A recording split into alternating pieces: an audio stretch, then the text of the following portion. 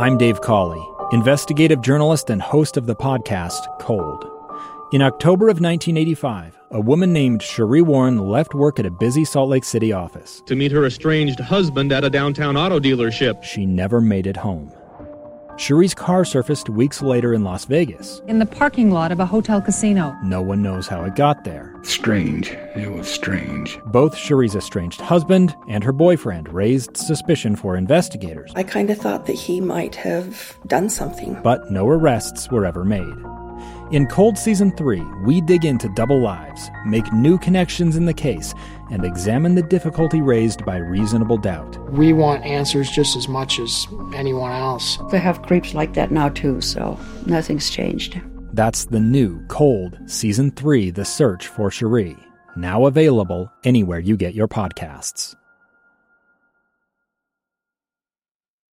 Small businesses bring Utah together. They inspire goodness and connect communities. These are their stories from Mighty Main Street, brought to you by the Utah Office of Tourism and Visit Salt Lake. Here's our host, Chris Redgrave, on KSL News Radio, 102.7 FM and 1160 AM.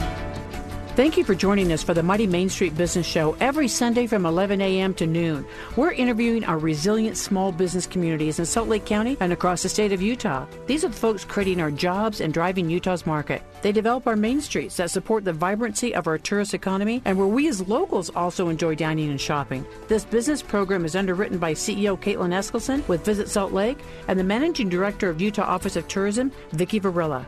I have Deputy Director of Red Butte Gardens online with me today with Mighty Main Street. You're brought to us by Utah Office of Tourism and Visit Salt Lake. Derreck Hansen, it's such a pleasure to have you on board. I absolutely love Red Butte Gardens. I've been a member forever. I've been going to the concerts. I joined up again this year to make sure that I can stay on top of what's going on because, things are coming back. And I'm so excited to hear what's going on at Red Butte Gardens. Thanks for having me. Yeah, we're excited to kind of get back in business again. It was a long year, as it was for everybody else. We were fortunate as an outdoor venue that we were able to fairly quickly reopen our doors, at least just for garden visitation. But, obviously we weren't doing any events or big parties and things like that. But it was nice for people to have a place to walk, get out of their house. Everyone was penned up. So we were fortunate to have 100 acres of kind of a respite right here in town. And right now we're starting to kind of ramp back up. We're getting back into events, getting ready to launch a concert series, launching summer camps. So it's starting to feel more like a normal year again. That is so cool. Are you guys having weddings again? I've been to a wedding at Red Butte Gardens, and it was one of the most beautiful weddings I've ever been to in my entire life. Are you having weddings again? We are. Those are starting to ramp back up. And, that's a lot of people come to weddings up here, and I'll hear that's some of their first experiences at the garden. And I think the concert series overshadows the garden a little bit, but we actually do upwards of 250 weddings and events up here in addition to our public-facing events. So sometimes we'll have 2-3 weddings a day. Really? And yep. so so the caterers are coming up, right? I mean, you're putting the wedding on, but the caterers, it's being catered. Yeah, so we have a list of preferred caterers, and the bride and groom or the whoever's renting can choose from one of those caterers and order whatever they'd like. But we do a lot of private events up here, and that was extremely frustrating during the closure. We had a whole year of either cancellations or reschedules. We've moved most of 2020 into this year, and we're going to try to fill it in a very short window. I don't even know how old the gardens. When did they open up? When did this start? It opened in 1985. Did it So we've really? been here a while, and this visitor center didn't open until 1994. The current visitor center. But yeah, it's been around since the 80s, and the first concert series started back then as well. You know what's so cool about this, Derreck, is the fact that I'm a gardener, but nothing to that level. But you know what I love about it is the maturity of a lot of your plants and a lot of your vines. It's unbelievable, the maturity of the gardens and how gorgeous they are. Oh, it's great. I've been here 20 years, and it's amazing just, in my time to see how much it's changed. Trees that were just starting back then are now fully mature. It's been so fun to watch this place grow. Boy, no doubt. And I'm so glad to hear that the weddings are back because you know what? People went ahead and did some form of maybe a smaller wedding or a get-together because when people want to get married, they want to get married. And I'm just glad to hear that they're back in full force. Tell us about the concert series. What's happening there? When does that actually kick off? Didn't they just go on sale? They're not on sale yet. Okay. We just announced it last week. We are going to try to fit everything a full season in between the first concert on July 30th with Jason Isbell, and our last concert this year will be September 30th with Emmylou Harris. And that's, we usually don't go that late in September, but this year we're going to push it out a couple of weeks and stretch the season as much as we can. Absolutely. So how many concerts starting in July and then ending in September? How many concerts are you guys going to squeeze in? Right now we have 22 that we've announced, but we'll probably be announcing a couple more if they confirm, but for sure 22, but maybe 24, 25. We'll see how this all shakes out. Good for you. I love your attitude. Yeah, let's just get them going. I mean, I love it. Yeah. So can someone buy a complete package for all concerts? Well, we have donor packages that you could buy, and those are listed on our website. But for just the general lawn area, no, we don't have those. It's just individual shows. And so the donor packages, those are the ones that have the kind of the private rooms or private space that's a little bit higher, closer to the bathrooms, that area? Yeah, towards the back, the tables that you see up there, yeah.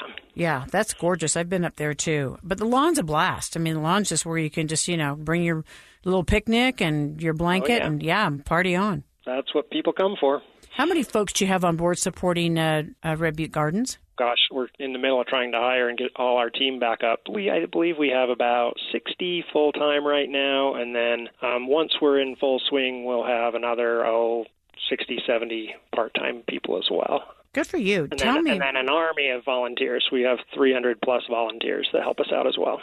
I was just going to ask you about volunteers, so we're tracking the same, because volunteers make all the difference in the world with a vibrant nonprofit center like Red Butte. And how do volunteers find out? Is this something, is it word of mouth? I mean, is this something you advertise? Is it on your website? It is on our website. There's just a volunteer application form. We honestly don't have to advertise that much because we have so many dedicated people, and a lot of these folks come back year after year after year. Some of them have been here as long as I've been here. So we've got a really nice core group of volunteers, and then those volunteers are our best recruitment tools. They go out and recruit their friends and family and colleagues. So, we're not hurting for volunteers. I love hearing that. Do you have to be an expert gardener, or can you just come and clean up? No, you can just come and clean up. You don't have to be an expert at all. That's one of the reasons, actually, people like to come up here is they'll kind of pick the horticulturist brains while they're out there weeding and kind of get some tips and ideas while they're helping out around here. But there's also positions that have nothing to do with gardening. We have people that are leading summer camps. There's people that are working our events. There's people that are helping us with our weddings. So it doesn't necessarily have to be physically in the garden or work. What are you doing right now about conservation, water conservation, especially being a garden? Yes, yeah. So we actually have a conservation department, and they have a few volunteers. That one's a little tricky because they travel around quite a bit. So we don't have quite as many that help out in that department, but we certainly do when they're here on site. Give us some water-wise tips, ideas as gardeners. Well, one thing I would suggest is our newest garden is a 3-acre water conservation garden, and I would certainly suggest anybody who's interested in converting their lawns or their landscapes or their businesses to come take a walk through that garden. We have it divided up into zones, and you can read the interpretation that's up there, but we have sections that are listed as you only need to water these plants once a week. You only need to water this other section every other week. You only need to water another section once a month to this section needs no supplemental water. So it's pretty neat that you can come up and see what a planted design could look like with either no water or little water. And that's a good first step for people if they want to take a look at what they might be able to put in their yards. Derreck, we're going to take a quick break because I want to talk more about this water conservation. I mean, all about the drought right now, and it's pretty serious. And so any ideas that you can give us, any ways that you can enlighten us would be really welcomed. So we're going to take a quick break. I have Derreck Hansen with me with Red Butte. We'll be right back on Mighty Main Street. Thank you, Derreck. Thank you. Check out today's business interview using the KSL News Radio app or at kslnewsradio.com. Just click on podcast. More stories on Mighty Main Street here on KSL News Radio, 102.7 FM and 1160 AM. I'm Dave Cawley, investigative journalist and host of the podcast Cold. In October of 1985, a woman named Cherie Warren left work at a busy Salt Lake City office to meet her estranged husband at a downtown auto dealership. She never made it home. Cherie's car surfaced weeks later in Las Vegas. In the parking lot of a hotel casino. No one knows how it got there. Strange. It was strange. Both Cherie's estranged husband and her boyfriend raised suspicion for investigators. I kind of thought that he might have done something. But no arrests were ever made. In Cold Season 3, we dig into double lives, make new connections in the case, and examine the difficulty raised by reasonable doubt. We want answers just as much as anyone else. They have creeps like that now too, so nothing's changed. That's the new Cold Season 3, The Search for Cherie, now available anywhere you get your podcasts.